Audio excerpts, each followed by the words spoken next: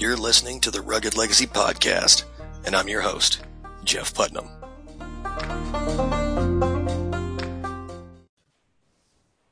Hey, everybody. Welcome back to the Rugged Legacy Podcast. I'm joined today by guest Andrew Tate. You can love him, you can hate him, but there's no denying the guy's a force of nature. From the hard streets and poverty to living in his mansion where he makes millions of dollars a year, doing whatever the hell he wants to do. Yeah, that's a pretty good intro, brother. Thank you very much. I appreciate that. Hey, that's the dream, though, right? For any kind of entrepreneur, they just want to do whatever the hell they want to do whenever they want to do it. You know what? I talk about this a lot with people because everyone has this dream that they want to be rich, and I understand that. But I think that not a lot of people want to be rich. And also, I don't think everyone should want to be rich. And the reason I say this is, if I were to say to you right now, would you give up 3 hours a day with your kids for more money? You'd probably say to me, no, I wouldn't. Right. And that's the bottom line of making money. So I completely understand other people who have other motivations. And when I meet people who are comfortable and they're happy with their life, that's all you want to be. Because I know people richer than me who are miserable. So yeah. It's just a matter of what do you prioritize. Like for a long time, I prioritized money only. And now I'm starting to change my mindset and think, you know what? I don't need to make all this money. I need to do other things. So it's all a matter of priority. So I guess, yeah, I built the dream I was aiming for. And once you get it, then you start to mix it up a bit. But yeah, surely I'm not going to complain. You know, life's good. You know? Right. I mean, well, you know, they say that success is a stale finale. Once you make it to the top, you're going to be up there asking, what the fuck do I do next? Yeah, exactly. And you see a lot of people, they'll fight to get a goal.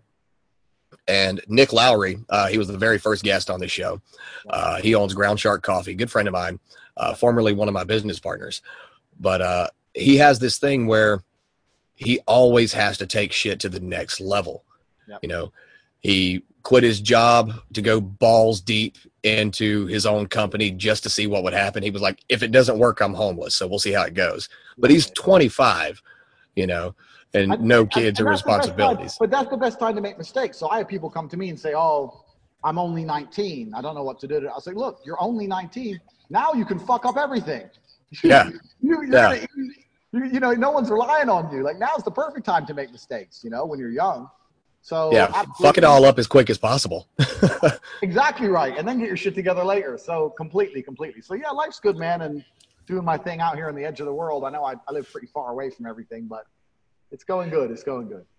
Yeah, well, I think it kind of gives you an outside looking in perspective too. When you see you're more detached from everything else. You can see the whole forest rather than examining trees. You know, it's kind of cool to live in a country where you don't even know the name of the president. I don't know who he is. I don't know what he looks like. I don't care.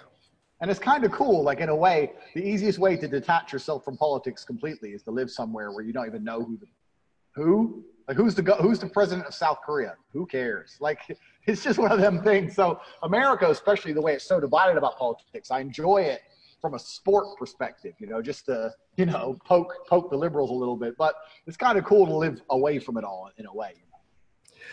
Yeah, it's the whole political scale and scape of things here is very weird to me. No one can agree on shit, but they act like they should be able to. And me, I'm like, I don't really give a fuck who's in office. I'm going to do whatever I want anyway. Yeah, exactly. You know, I don't even know how many laws I'm breaking right now because I don't care what they are. and that's the thing. And this is like, as much as I love Trump, has he changed my life in any dramatic way? No. I mean, he's made annoying people fun. He's made poking liberals fun. He's given me a little bit of a hobby. But besides that, your day-to-day life is always going to be about you and what you achieve and who you are as a person. It's always going to be that way. And for that reason, the less energy you put into politics and the more energy you put into yourself, the better. And I think most people know this. They just can't help themselves. They get sucked in. Yeah. And, you know, it's cool that you brought up it's all about who you are as a person. Now, what you've done in developing who you are, you're a product of a very, what is now considered an uncommon upbringing with the way that your father raised you and your brother. Yep. From everything that I've seen you talk about with your dad, and we mentioned this before we started recording, your dad had a bit of just a Spartan minimalist mindset and lifestyle that he drove into you, that just weakness is unacceptable. Yep. And I'm curious as to how that shaped your upbringing, because I know you and your mother and your father separated. Yep. And when that happens in America, you really see a lot of the people who are brought up, they tend to forget the influence that their father had, and they stick only with the influence their mother had. But that wasn't the case with you and your brother. Absolutely not. And you see, I'm just curious as to how, go ahead. how we got there. Yeah. So I the word I will use is I was raised very deliberately. And I mean that in a way as my father was very, very clear from the second I could speak that my name is Andrew Tate and my last name is Tate, and I have a duty to my name and to eventually replace him. He was very, very clear with my duty from the second I remember speaking to him. He said, "Your name is Andrew Tate. He was Emory Andrew Tate, and I'm Emory Andrew Tate. Andrew's actually the middle name, but I use it all the time. But so we have the same name. So he said, you're the oldest son, and your brother's the second son, and you two boys, you're going to replace me. You are the Tates.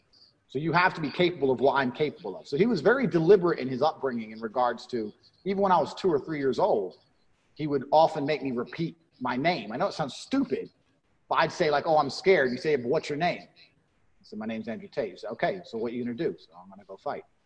So it was very clear from the beginning. It was very deliberate that there was a legacy instilled in me. And I have always felt a strong sense of duty to my ancestry. You know, like people talk about this on Twitter a lot, but there's a whole bunch of people who died running from saber-toothed tigers for me to end up here. And I feel like I have an obligation to perform. I feel like I have an obligation for being on the planet. I have an obligation to the people who brought me here. I have an obligation to the people who are still here and the ones who are gone. So I was raised very, very deliberately, and I had a lot of harsh lessons, and they were deliberately harsh, I guess, in some ways, to make sure that I understood my position on the planet and my eventual succession.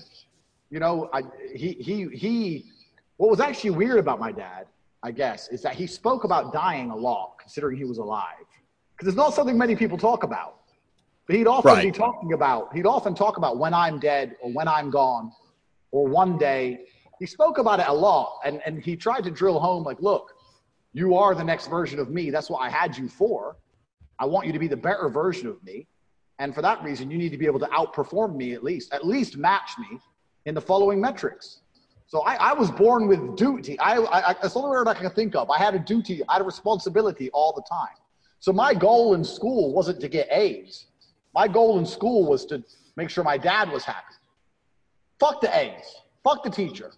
I ended up getting moved up 3 grades because I didn't care what the teacher said. I was trying to please my dad and moved up 3 grades because I always had this obligation on my head to try and please him. So, and he was a hard man to please. So that's how it was. And I think that, you know, nowadays there's a lot of stuff said about how, you know, you don't need to put pressure on kids and you can make them insecure and all this crap. I could not disagree more. I was born with a massive sense of responsibility, and I always had huge shoes to fill, and I enjoyed every second of it. And I still enjoy every second of it. You know, so I guess that's the way, if you had to give an overview on how he raised me, it was very deliberately, and it was with legacy in mind. That's basically the basic blueprint of how I was raised from the second I could walk and talk. Yeah, and like you said, now, you know, everybody screams, "Oh, you're being too hard on your kids." But then these people grow up soft, and you see them kind of, but you see them kind of crumble at the most, like, insanely small problems. You know, like the coronavirus and the quarantine and all that. People are losing their minds because they can't go outside, or they're being told they can't go outside. I don't think it's, and you're seeing people having full mental breakdowns. And also, I don't think it's too hard on your kids. I mean, my father was an authoritarian, so there was times he was extremely hard on me, but there was also times he was extremely nice to me. I mean, cause and effect is real. Cause and effect is probably the driving force behind the universe. You run your mouth, you get punched in the face.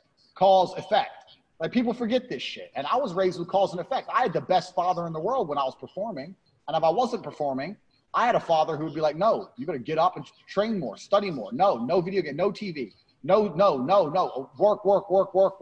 Okay, now you're performing again. Okay, cool. Yeah, play Nintendo." So I was very much raised in regards to risk, reward, cause, effect. And there'd be times when people would say, oh, your dad's crazy. He pushes you too hard. But if I pulled it off and I performed, then how did he push me too hard? Maybe he's just trying to maximize my potential. Because there's no way to maximize potential without hard work. There's no easy way to the top of the mountain. There's no such thing.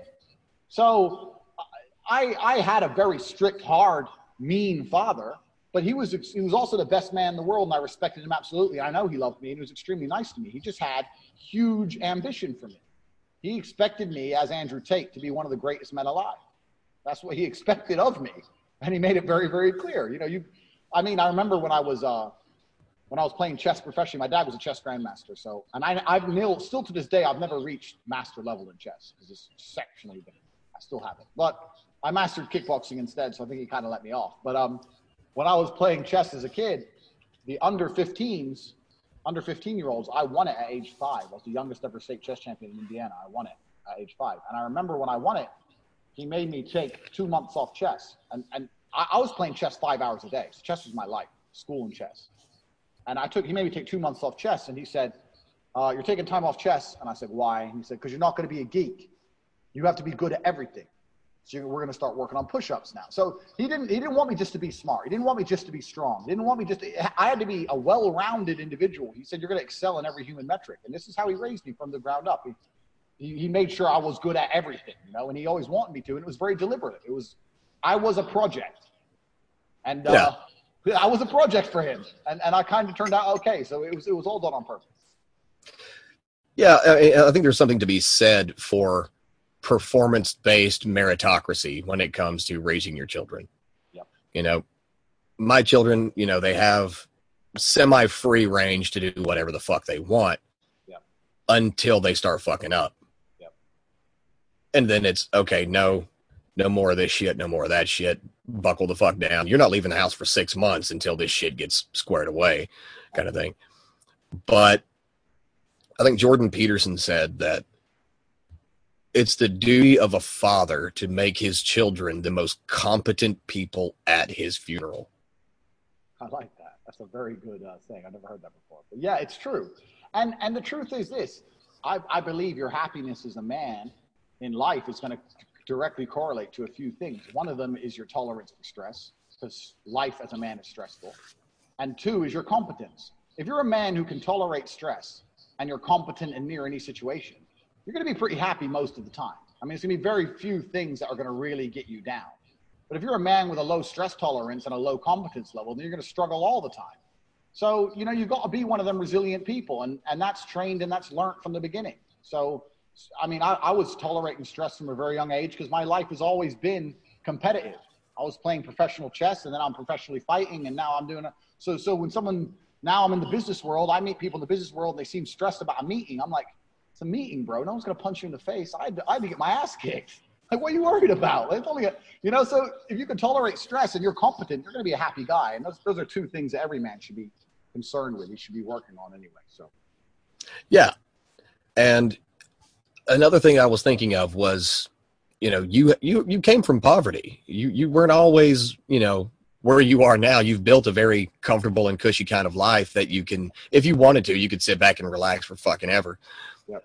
But I think you're a little bit like me in the sense, and we've talked about this before, there's some things that you did in poverty and your mentality of living in poverty that you had bleed over into your life no matter what. Yep. Like, for example, for me, when my family was homeless and we were all living in a fucking hotel room, I lived out of my shoe. I put everything in my fucking shoe so that when I woke up the next morning, I could get my wallet, my pocket knife, and everything else and put it where it goes. And you were saying you did the same thing with your watches because it's something that never really leaves you. Do you find yourself kind of stuck in that a little bit every now and then? You get lost in it? You know what's funny? The one place my father did not exceed, I mean, in terms of physicality and mentality, he's probably one of the best men I ever knew. But in terms of financially, my father never made money. People have this idea that I have inherited money, My dad died with $9, exact number in his pocket. So he was at a chess tournament when he died, and he had to win that tournament to get home, or he was fucked. That's how my dad was really like one of them kind of Rolling Stone kind of guys. I mean, professional chess, unless you're in the top 10, is not a big paying game, and the tournaments are everywhere. So you're just floating around the country. All these guys look homeless. They're floating around the country, sleeping in whatever they can, just trying to get a couple $100 here, a couple $100 there.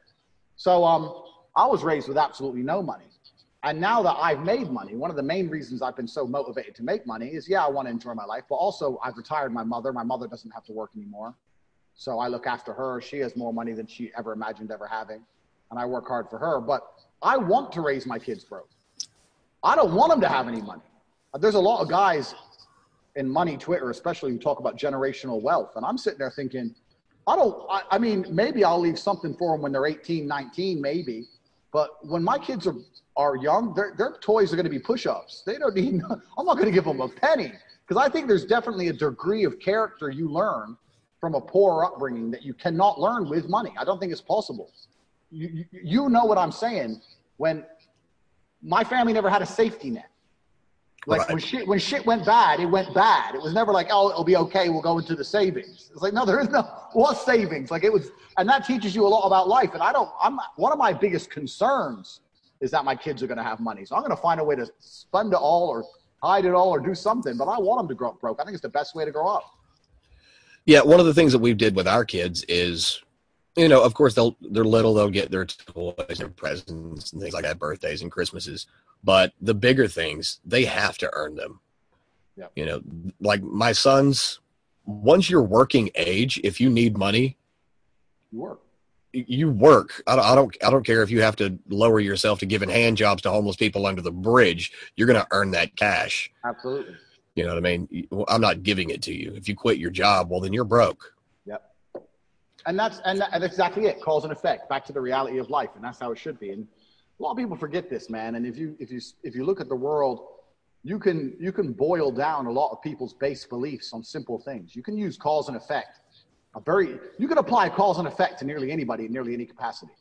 You can sit and talk to a liberal and discuss cause and effect and see that they don't believe in cause and effect. If you let in more criminals from abroad, will there be more crime? Not necessarily. They don't believe in cause and effect. Their whole mindset is so messed up. Cause and effect is the driving force behind the universe. So yeah, you don't work, you don't get paid. You don't train, you get fat. This is the reality. You don't fight, you lose. You don't protect yourself, you get knocked out. Like this is the reality of the world. And I think it's the best way to be raised, especially as a man, because life's harder for men than it is for women, and it always will be. And women don't understand this. But as a man, you're going to suffer one way or another. You're either going to suffer being a nobody and being unhappy and being miserable, or you're going to suffer trying to build yourself into something. There's nothing but suffering in life as a man. So you have to just embrace it and enjoy it. There's nothing else to do. Yeah, it's kind of like the old, Sisyphus. He's doomed to push the fucking rock up the mountain for the rest of his life. Yeah. Well, that's all we're doing as men. Like you said, men will suffer more than women in life because more is expected of men. Yep. If shit starts to hit the fan, my kids don't go running to mom. Yep. They run to dad. Hey, dad, some shit's going down. Exactly. If, last night we had fucking 4 tornado alarms or whatever go off. Yep. They didn't go to mom. They were like, Dad, what's going on? Yeah. I'm like, stay in the house. I'm going to sit on the porch and watch it. We'll see what happens. We're the ones that walk on that fine line of life and death. Always have been and always will be. Well, yeah, our families, our tribes, whatever they are, they stay within the safety of the campfire light. Yep. And we patrol the borders of that light between light and darkness. Absolutely.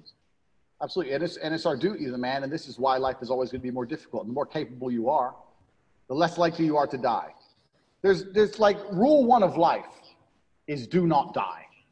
That's got to be rule 1, right? Fair enough. Rule 1 of life is do not die. My dad used to once again say this a lot. Rule 1, do not die. So that's rule 1. And the harder you are to kill, the more you understand cause and effect, the more capable you are, the more prepared you are, the more perspicacious you are, the harder you are to kill.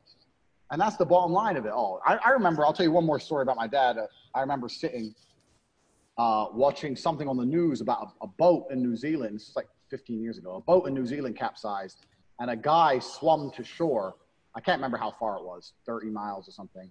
and he was really badly sunburnt from being on the top of the water, and the water had magnified the sun, and he had like 1st-degree burns, and he lost all his skin and all the he's in hospital. And my dad said, well, I would have done the same thing. My mom said, oh, that would have been so hard. And my dad said, it wouldn't have been hard. And my mom turned to him and goes, what do you mean it would have been hard? He swam 30 miles and he got burnt. Da, da, da. And my dad said, what's the alternative? Drown? Yeah.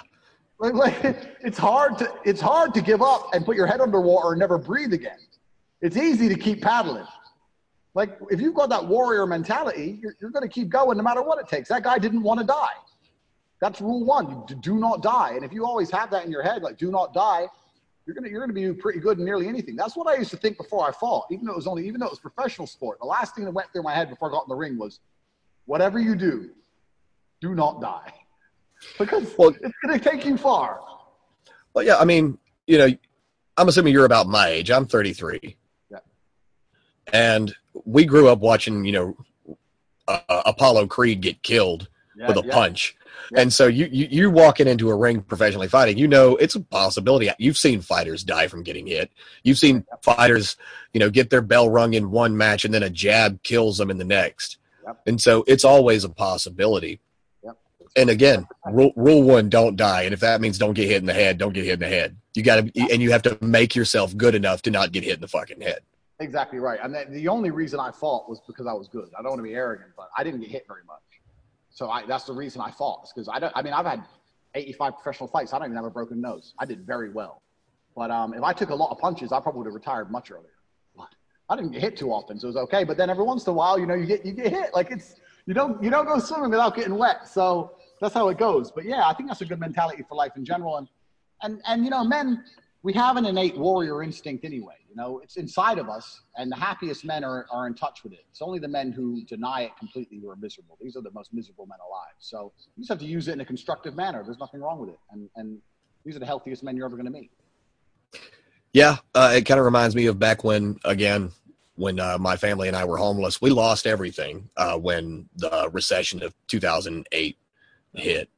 And over a period of 2 years, we ended up losing our house, and then we moved into a one-bedroom apartment, and then we lost that, and we lost a car in a hotel. Only job I could get was a work today, get paid today labor job. Yep. And the job that I got picked for was to take a 16-pound sledgehammer for 10 hours a day and beat up concrete so that it could be, and so it could be picked up by a hopper and then turned into gravel. And I'm in West Texas. It's 115 degrees outside. But I did that every single day. At least 6 days a week. And I earned $56 a day take home.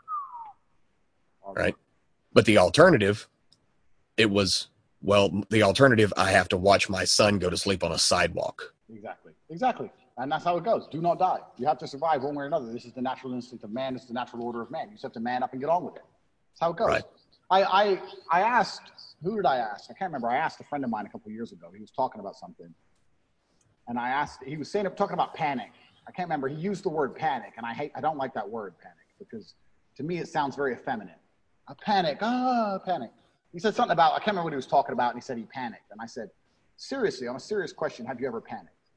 He goes, what do you mean? I was like, no, serious, genuine question. Have you ever panicked? He goes, well, probably. Why? And I'm sitting there thinking, have I ever panicked? Like in regards to the idea of it's like I can't, beyond all reason, nothing conscious. Yeah, I've never panicked. Like there's always cause and there's a reaction and there's reaction. There's cause and effect. No matter what bad has happened to me, I carry a scar where I was stabbed and I didn't panic. Like you stabbed me. Okay, am I bleeding? Okay, I'm bleeding. I'm not. Okay, it's not that. But fight now. Like there's no time to panic. Like. If you've ever panicked in your life, if you're watching this and you can think of a time you panicked, you have mental work to do. There's no time for panic when shit hits the fan. The people who live are the people who don't panic. Panic later. Panic in your own free time. But panic is the number one thing. It's one of the first things you can remove. So there's a whole bunch of language as well that people use that I don't like. I don't like, like there's an example of one of my friends saying panic, which is something I'd never say about myself. Or phobic is another word I never say about myself. If I don't like something, I'm not afraid of it. I just don't like it. I'm allowed to dislike things without being afraid of them. I don't like Brussels sprouts. You think I'm fearful? Like there's a whole bunch of language. Language has been hijacked, and people they say things to themselves, and they program their own mind. They're not careful with what they say, and people say things to them, and they don't correct them. And there's a whole bunch of programming that goes on as well with this. And as a man, yeah, it's you do what you have to do. You don't panic. You look at the situation. You look at the board, and you make the move that makes most sense for you. And you make sure you do never violate rule 1. Do not die. And if you do those things, you're going to be a good man. It's as simple as that. I really think that's the basis of manhood. The basis of manhood is doing shit you don't want to do because you're supposed to do it. And you do it anyway. That's basically it. Yeah, you bring up fear. I think, and tying it back into what you said about how a lot of men have this innate warrior mentality, because that's what we're bred for. We're bred to fight. We're bred to kill. We're bred to survive and raise up our families and keep them from all the other threats, whether they be existential or physical. Yep. I can say that I was afraid of letting my family down. It didn't mean shit to me, but it meant something for them. Yep. Because, hell, I could have just tucked fucking tail and ran, and $56 a day, just me, I'd live comfortable. Yeah, I don't give a fuck. I don't need that much. Yeah. But I've got a pregnant wife, and I've got 8 goddamn kids. Yeah. In the fucking hotel room. I'm sleeping on the goddamn floor. Letting them down was terrifying. But I wasn't so much that I was afraid.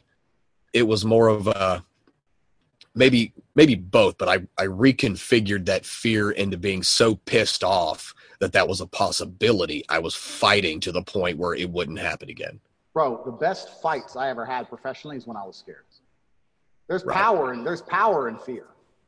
It's just, it's power. It's either fight or flight, isn't it? When you feel scared, it either consumes you or you use it.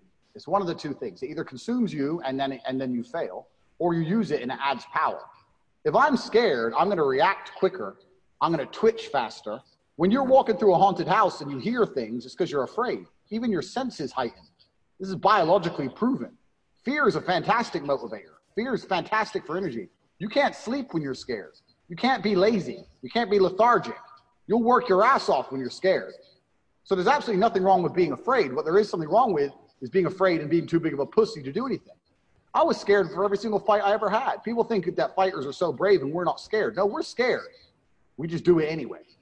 So I have nothing against men who says, "Oh, I'm afraid of this." I say, "Okay, cool. Will you still do it?" That's the point. Someone breaks into my house in the middle of the night. I'm going to be scared. Who the fuck's that guy? How many friends has he got? What weapons does he have? I'm still going to fuck him up, but I'm going to be scared. So fear's real. And that's one of the fundamental things about being a man. We feel fear and we use it. Women let fear embrace them. We don't. We're not allowed to. We have to perform at all times. So yeah, fear is a fantastic motivator. So is being angry. I say this all the time to people. I say I'm pissed off 6 days a week, and I'm not pissed off in an uncontrollable, domestic violence idiot way. It's just if I start getting in work mode, if I start really buckling down and focusing on my stuff, I end up angry because that's my default mode to get things done. I can't explain it. Maybe it's just from years of pro fighting, but if I sit down, I got emails, work, phone call, after 2 hours of work, by the end of it, I'm pumped. I'm like angry. I'm pissed off because that's my attack mode to do things. So fear and anger are super useful. Fear and anger are fantastic motivators. Absolutely. Use them all. Well, I think they're part of the most primal part of man is fear and anger. We use anger to fight off attackers. We use fear to make sure that the attackers aren't still there and to investigate. And we get angry when we find them. It's whether the attacker is, a fucking saber-toothed tiger or poverty. Yep. Whatever it is, we use the fear of it to become angry at it because it takes us out of our frame. It takes us out of our state of being for that moment. And it's a change. So we have to, it's a chaos that we're drawn to because we're supposed to put it back in fucking order. Exactly. Yeah. There's a threat. And if we're sitting around with our women and we're sitting there and, fucking and chilling and whatever, we're not in combat mode. But when a threat appears, you need to become combat ready quickly. And that's what fear does. That's what fear absolutely will do. And that's what anger absolutely will do. And they're absolutely a natural part of being man. And this is the thing. This is one of the things where they talk about toxic masculinity and all this bullshit and trying to make men more in touch with their feelings. And I was trying to explain to somebody, listen, men are already in touch with their feelings. What men need is emotional control. Because when they try and teach all these boys to cry, they say, if you feel sad, cry. If you feel happy, laugh. If you feel depressed, do this. If you're telling a man to have no emotional control and a boy to have no emotional control, and he can't control himself and he can't restrict an emotion, what happens when he gets angry? I'll tell you what happens. He shoots the school up. That's what happens. So right. Emotional control is super important as a man. Like, we're all going to feel emotion, but we need to be able to control it and use it. And this is the natural part of being a man. When they say, oh, boys should cry too, men shouldn't hide their feelings, I disagree. Men should absolutely hide and control their feelings. There's a time and a place to cry. There's a time and a place to cry, and there's a time and a place to not to. And there's I may feel like crying in one scenario, and I may do it. And I may feel like crying in another, and I won't. Because I ain't got time to cry if there's still an attacker in the house. Like, there's time and a place for this shit. So you have to be able to control your emotion and funnel it into the most effective medium. And this is one of the things that's not being done or taught nowadays, especially to young boys. Oh, cry if you feel like crying. No. What if he punches you in the face and you feel like crying? You're going to cry or you're going to fight? Like, there's no always time to cry. Rule 1, do not die. The man in the ocean could have cried and sank. He was too busy swimming. So it's the reality of life. Yeah, that's kind of the same thing I do with my kids. I've got 8 boys, thank God. 8, whoa. 8 boys? 1 girl. 8 boys and 1 girl. You hit the jackpot, G. Jeez. I'm really fucking glad it's not 9, 8 girls and 1 boy. Because I would have just moved out into the fucking yard with the 1 boy and be done.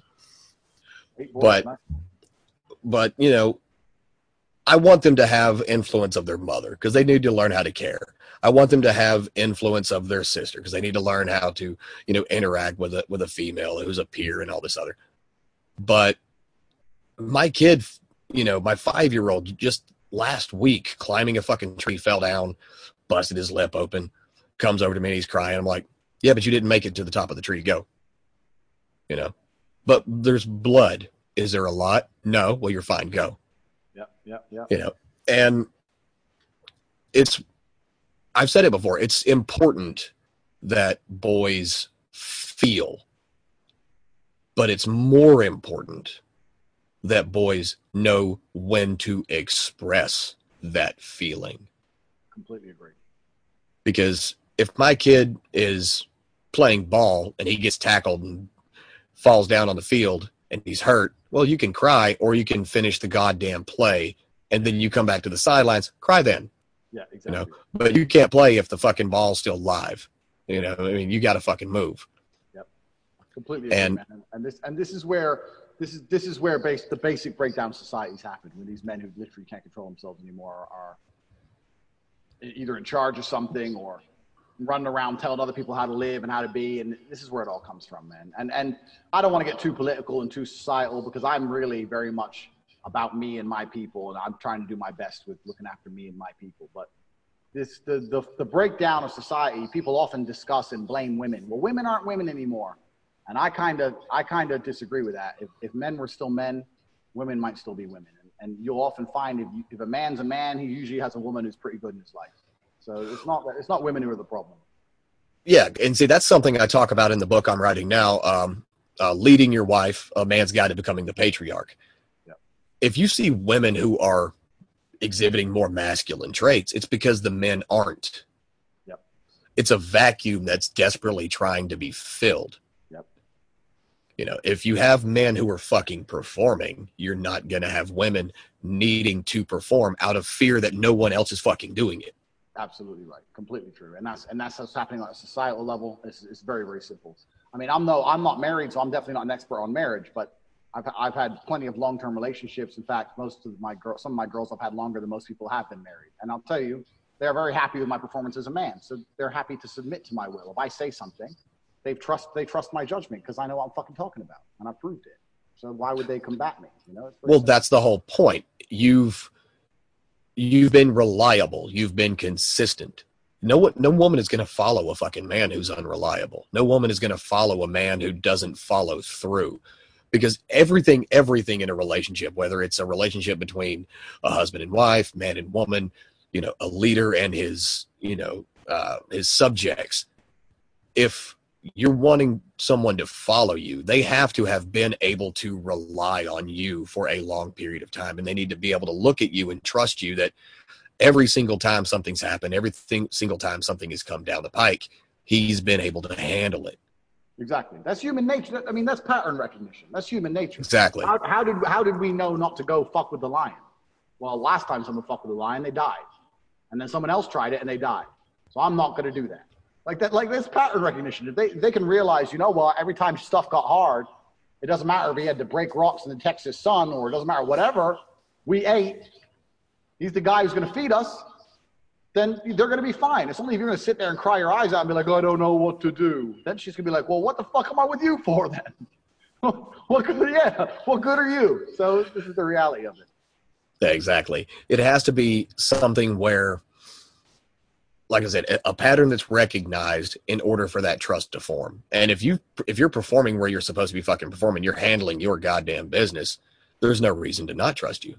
Yep, exactly right. Completely agree.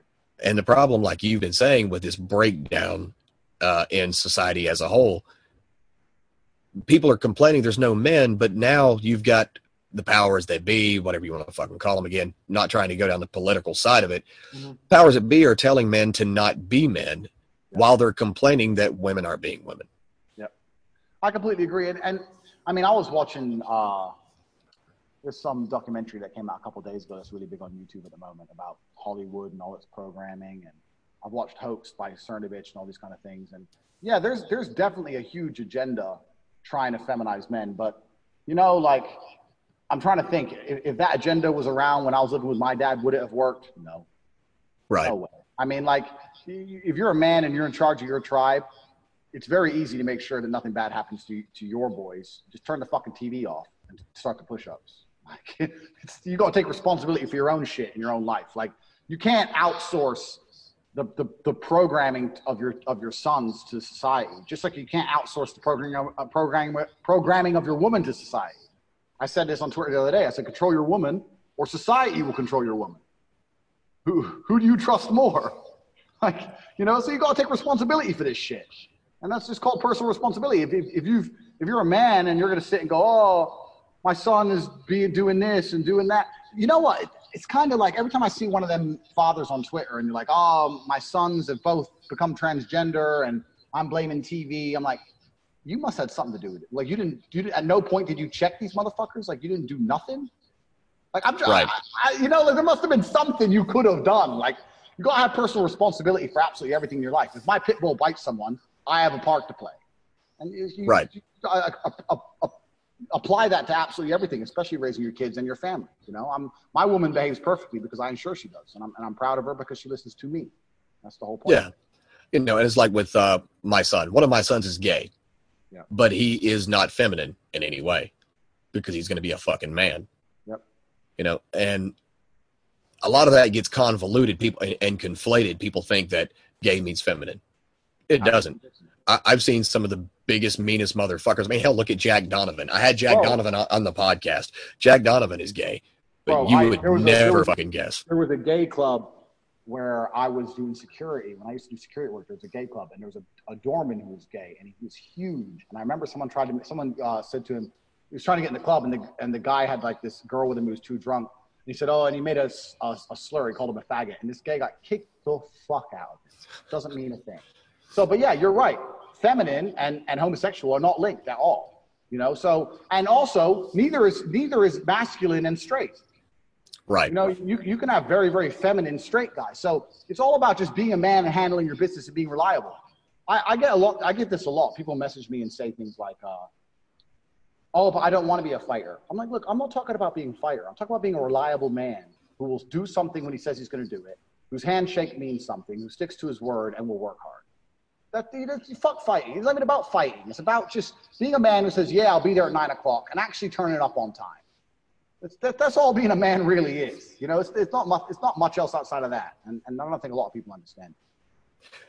Yeah, you see a lot of it. People go, well, I don't want to be a fighter, like you said. Well, you don't have to be a fighter to be able to fight. Exactly.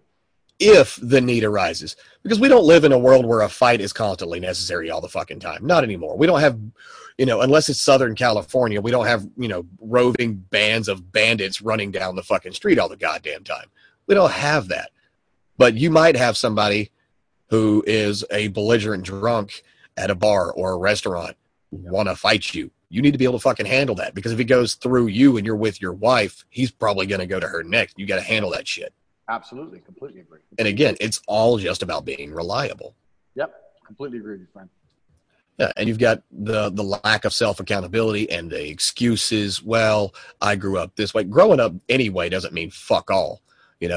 I grew up, my father died before the only memory I have of my fucking father is him lying in a hospital bed with a cannula in his fucking nose because he had Agent Orange from Vietnam. I have zero pictures of my father. I have zero belongings of my father's. I know what the fuck he looks like due to like 3 pictures I've seen.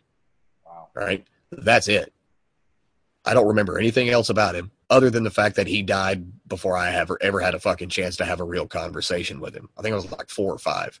Yep. But getting my ass kicked for the next 8 years by a stepfather who didn't want kids, who just wanted, pussy. Yeah. That didn't mean that I'm going to do the same thing to my kids. The way I grew up didn't mean shit. Once you reach a level of accountability, you're responsible for your own shit. And it seems like less and less people are wanting to take responsibility for their own lives. They want to blame it on something else. Completely agree. You're right. You get to a point where you're an adult and you have to look around. Okay, you may have grew up in the hood. Let's take the hood, for example. You grew up in the hood. Everyone did hood shit, blah, blah, blah. There has to be a point when you get to like 20 and you go, you know what? I can move 10 blocks that way and leave all this dumb shit, color bandanas and fucking drive by. I can just forget it all. All I have to do is move that way and get a job. And then they're going to say, I'm trapped in the hood. You're not. You want to be there. It's not a ghetto in Nazi Germany. They don't have fucking walls where they won't let you leave. Exactly right. And that's the whole thing about it. It's a mentality thing. And a lot of people just don't escape it mentally, and that's why they can't escape it physically. And that's the reality of it. And, like you said, upbringing, okay, you can drag up excuses all day long, but excuses don't change the outcome. If you end up in jail, you're still in jail. Your excuse for being in jail does not make you any more free. You're still there. Cause and effect. So you can forget the whole excuse element. I don't think it has anything important to play, that whole part of it. So got to do what you got to do. Right. Now, you talked earlier about if you've ever panicked, you've got some mental work to do. Yep. You and I, we're different and the way that we've had to overcome a lot of shit in life. But there's a lot of people who have never had to endure any kind of adversity because they've just had an easy life. And that's the world we live in. A lot of people are going to have easy lives, regardless of how hard the world is. Mm-hmm. But what do you think people need to start doing if they want to be able to mentally prepare for the hardships that may or may not ever come? But it's like a condom. You'd rather have it and not need it than need it and not have it. Yeah, absolutely. This is one of the reasons I like physical training so much. Like, lifting weights is not just about being able to lift weights and having big arms. It's about the fact that it's difficult, it's repetitive, it gets harder all the time. You never complete it. You never say, okay, I've completed weightlifting. There's always more to lift. It's painful, especially if you're going to do it like at a proper level. And it's a fantastic place to start on a very basic level. It teaches yourself discipline. Doesn't matter if it's I did fighting, doesn't matter if it's weightlifting, whatever. The physical exercise thing is going to teach you the basics. Once again, it ties into cause and effect. Exactly the same ties into train hard, get better, etc. So physical element, that's definitely a great place to start. That's a fantastic place to start. Another thing is you got to remove excuses from your life. And I know a lot of people say this, and a lot of these things I say sound like platitudes because they're said a lot, but a lot of people don't do them. I mean, genuinely remove excuses from your life now on a serious level. So I'll give you an example. If I miss a whole night's sleep, like a whole night, let's say I'm flying or I'm whatever, I miss a whole night's sleep. The next day, I'll find myself being like, I haven't slept in 60 hours, whatever. I'm groggy or I missed something or I mistyped something, whatever. I will sit and consciously meditate for a couple seconds and go, no, being tired is not a good enough excuse to misspell a fucking word. Being tired is not a good enough excuse to leave my passport in a chair. Being tired is not, like, you have to remove excuse. No, I perform always. And I train myself. It doesn't matter if I'm tired. It doesn't matter if I'm hungry. It doesn't matter if I'm thirsty. It doesn't matter what happens. I will at all times make sure I do not have an excuse for my behavior if it's subadequate. And you can train yourself to be like that because, and I think the two things that taught me that is fighting and chess, because in those sports, if you make a mistake, you're going to get punished. And it doesn't matter what your excuse is. Oh, I was running out of time. No one cares. No one cares. You made the wrong move. I was thirsty. No one cares. You made the wrong move. No one's interested in the excuse. They're interested in the result. Doesn't matter. Like there's very few excuses you can pull up in the binary reality of life and death. People are going to care about. If something happens, someone breaks into my house right now, and I have to kill them before they kill my family member, and I fail, what am I supposed to say? I was tired? Who gives a shit? Nobody. Doesn't change anything. So you have to get your mindset into a point where you don't accept excuses. I don't accept excuses for myself. It doesn't matter if I haven't slept or ate, or it doesn't matter what it is. I expect myself to perform at all times to the maximum of my ability and my capability. And it's because I've been raised that way. So that's another thing people need to do. Even if you have an easy life, you need to remove any excuse. Because people have an easy life. Oh, you know what? I was up late last night, so I'm going to go to bed early tonight. Why? You know, what? You'd be a little bit tired. Boo-hoo. You got work to do. Do your work. You know, I think it's just, you know, it's a mindset shift more than the lifestyle shift. You can have an easy life and still have a hard mind if you're hard enough on yourself. And it's better to be hard on yourself than let the world be hard on you. That's my view. Well, I think the harder you are on yourself, the harder time the world has of being hard on you. That's right. It's exactly right. Like you look at these brothers out in Sierra Leone or wherever. Like, what are you going to do to them that's going to scare them? Like on a serious note. And this goes into the whole political element, which I don't want to go into, but like right now, Western Europe is suffering big time because they've opened up the floodgates and these people have come in and they're not scared of the police. Would you be scared of the police if you grew up in a civil war in Sierra Leone? Are you scared of some cop who's not even got a gun? He might taser you. You don't care. And then what, put you in a room with a bed?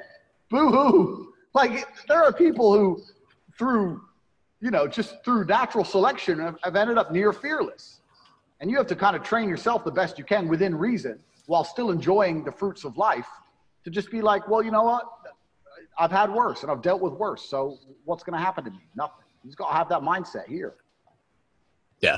And see, that reminds me of, I had Richard Coleman, who is a Paralympic world champion on the podcast, wheelchair racing in Australia. Well, he did the death road in Bolivia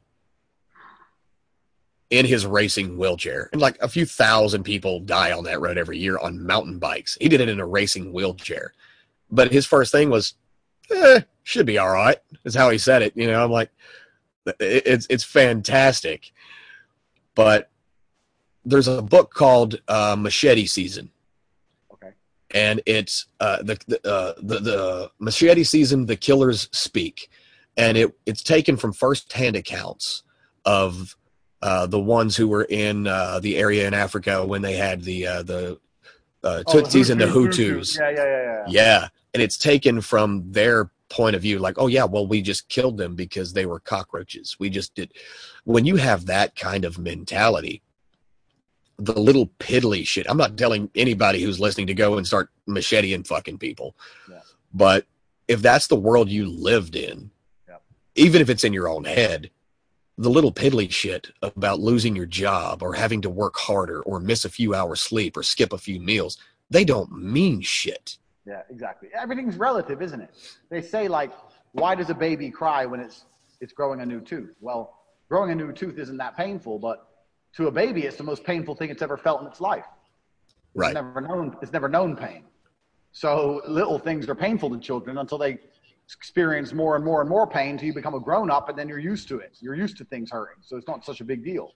So everything's relative. Absolutely, it's relative. And there's ways you can control, your tolerance to certain things like stress and pain, et cetera, et cetera. And that's why sports and training is a fantastic way to tolerate stress and get into it. I think as one of the joys of being a man is being physically strong. It's one of the joys of being a man. Why would you want to be a man and not be a strong man? Right. What's the point? Like, it's like women enjoy being beautiful women. So men enjoy being strong men. Like, I'm not saying you have to be Superman, but you have to know, like, you're strong. You don't want to be one of them little frail motherfuckers. Or you're like, where's the fun in being a man if you're all frail or you're super fat? Like, where's the That's the whole joy of it. I think everything about being a man comes from a position of strength that you're going to enjoy. Sex is fun when you're strong.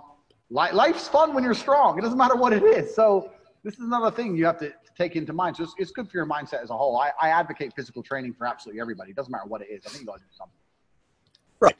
And, I think manhood is just a series of vaccinations.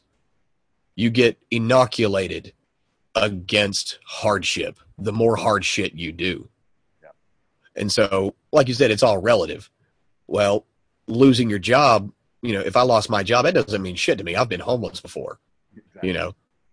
In hindsight, okay, I have to work 2 jobs now. Well, it's better than working, the one goddamn job in the middle of the fucking desert for 10 hours a day for peanuts. Yep. But throughout life, the harder shit you do and the harder you are on yourself, the more inoculated you are when shit does hit the fan. It's going to be relative to, a tooth coming in versus getting shot in the fucking ball sack. Completely agree. Yeah. But that's something I really respect about you and your brother is you live very comfortable lives. You've got the cars, you've got the house, you've got the businesses, but you don't take any days off from being hard on yourself. Never. We still train every morning. We're still training every morning. We're still punching each other every morning. We're still lifting loads of weights. We're still difficult on ourselves at all times. And that's just because that's how we've always been. It's all we've ever known. And I know that I couldn't enjoy my life unless I felt resilient to life. I wouldn't, no amount of money would make me happy being a soft person. It doesn't matter. If you were to say, I'll give you $1 billion, but you're emotionally and physically soft, I would never take it. How can you be happy? I can't imagine experiencing the world and not be a resilient person. I can't imagine experiencing the world and being the kind of person who collapses at adversity. That just sounds like a scary experience to me. Well, a feather in the wind, hoping nothing bad happens, because if it does, I'm going to have a breakdown. Like, no amount of money would make me feel better. And that's actually kind of one of the things I've noticed about money. Like, there are a lot of people who get money and they think, well, I have money, so I don't need to be strong, resilient, smart. I've got money. But pay other strong people to do shit for you. Yeah, but they're pieces of shit people, and they're miserable people. So I think that's a stupid way to be anyway. I like to be self-reliant. And hey, I don't define myself by having a little bit of money. If I lost all my money tomorrow, I'd be the same arrogant motherfucker I am now. I'd be typing the same shit. So it doesn't even matter to me. It is what it is. And it didn't change me in any way. It certainly didn't make me softer. Not at all. It just gave me more time to train. So. Yeah, I think money doesn't change. It amplifies. It amplifies what the fuck you are. If you were an arrogant motherfucker when you were broke, you're going to be an arrogant motherfucker when you're rich. Completely. And it is what it is. People can love it or hate it. I'm a cocky son of a bitch, but it is what it is.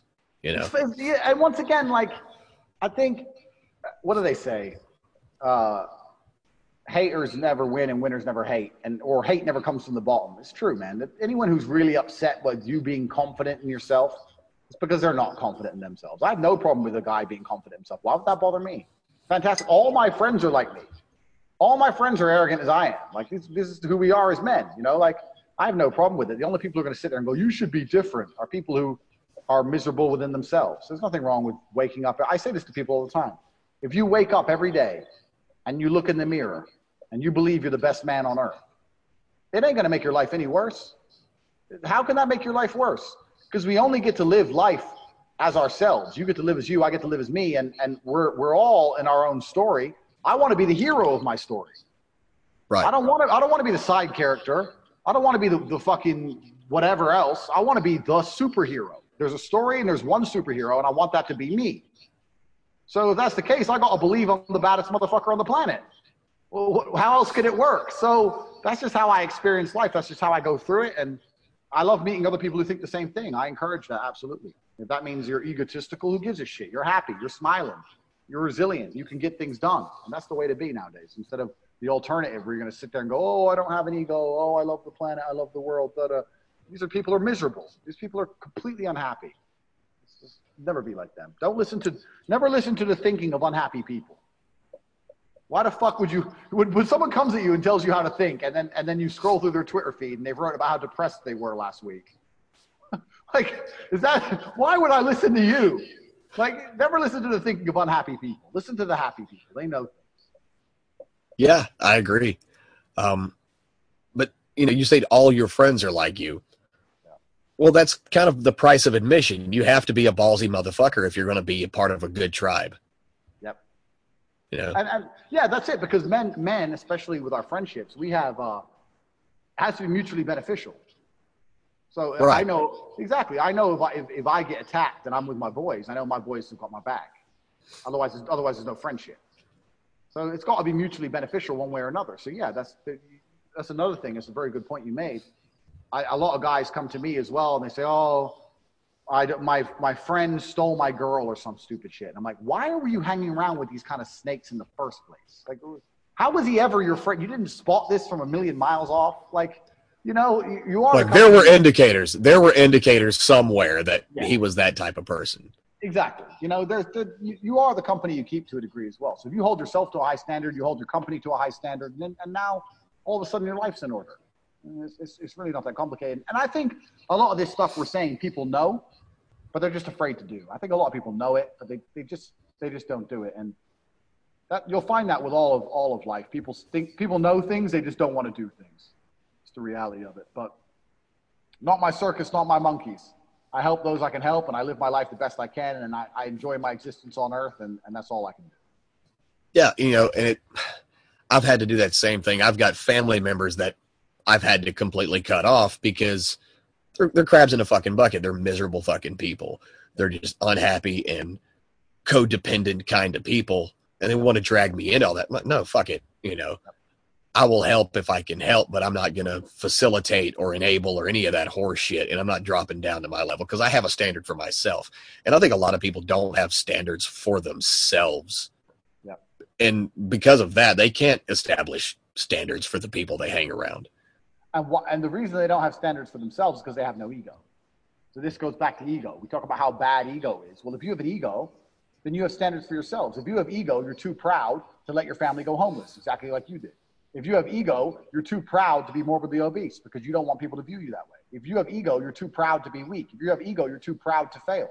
Ego is going to prevent you from messing up your entire life because you're proud of who you are and what you have and what you do. So people often say, "Oh, you got too big an ego." I say, "Well, you don't have any ego because you look like shit. So maybe you should have an ego and you wouldn't want to be that way anymore. Because if you have an ego, you feel like you have something to prove. And that's what's going to make you work." So yeah, absolutely. If these people developed an ego in the correct way, not in some people have ego without any justification. That's a mental illness. But if you have an ego and you're out to prove it, then you're going to do all right. An ego without justification is a mental illness. I'll agree with that one. Yeah, You got a lot of people who are proud of some shit that doesn't fucking matter. Yeah, exactly right. Yeah. It's the fine line of ego and being grounded and making sure that you're living in the real world. But if you can get that right, you're going to be endlessly motivated. That's for sure. Yeah, I agree. And, we're coming up on that hour mark. And I think that was probably the best spot to wrap it up. If you don't have an ego, you need to fucking get one. But make sure your ego matches your measure. Absolutely. And work hard to prove it. And another thing before we wrap up is people think that egotistical means you're mean or it means you can't make friends. No. You can have an ego and believe in yourself and love yourself and be very nice to other people and have friends. Where does mean come into it? Just because I believe in myself, just because I believe that no matter what happens in my life, I will find a way to fix it.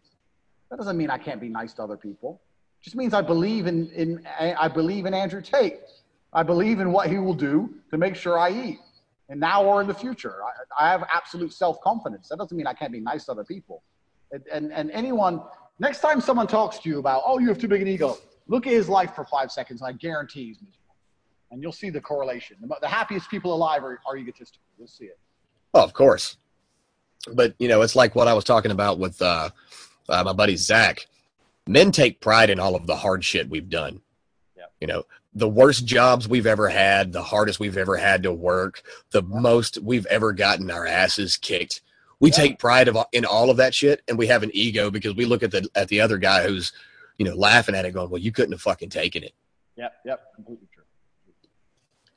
But I think we're going to wrap this one up. I really appreciate you coming on, Andrew. Awesome, man. It's been good fun. We'll have to do another one soon. Oh, hell yeah. I want to get you and your brother on for a dual episode when we ever get the chance. For sure. That'd be amazing. All right. For those of you watching on YouTube, make sure you like, make sure you subscribe, share. If you're on iTunes or Google Play, leave a review. That helps people get the message and helps spread the word of the podcast and get more people on. We are just crossing the 4,000 listener download mark right now, which isn't too bad for a 4-month-old podcast.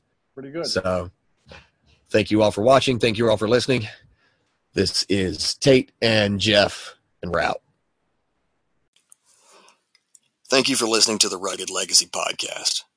I hope you've been enjoying the content on all of the episodes, especially this one here.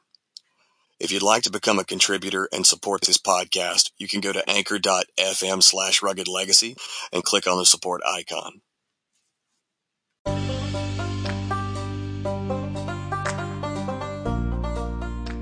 Everyone wants to rise from the ashes, but very few are willing to set themselves on fire. This has been a Rugged Legacy production.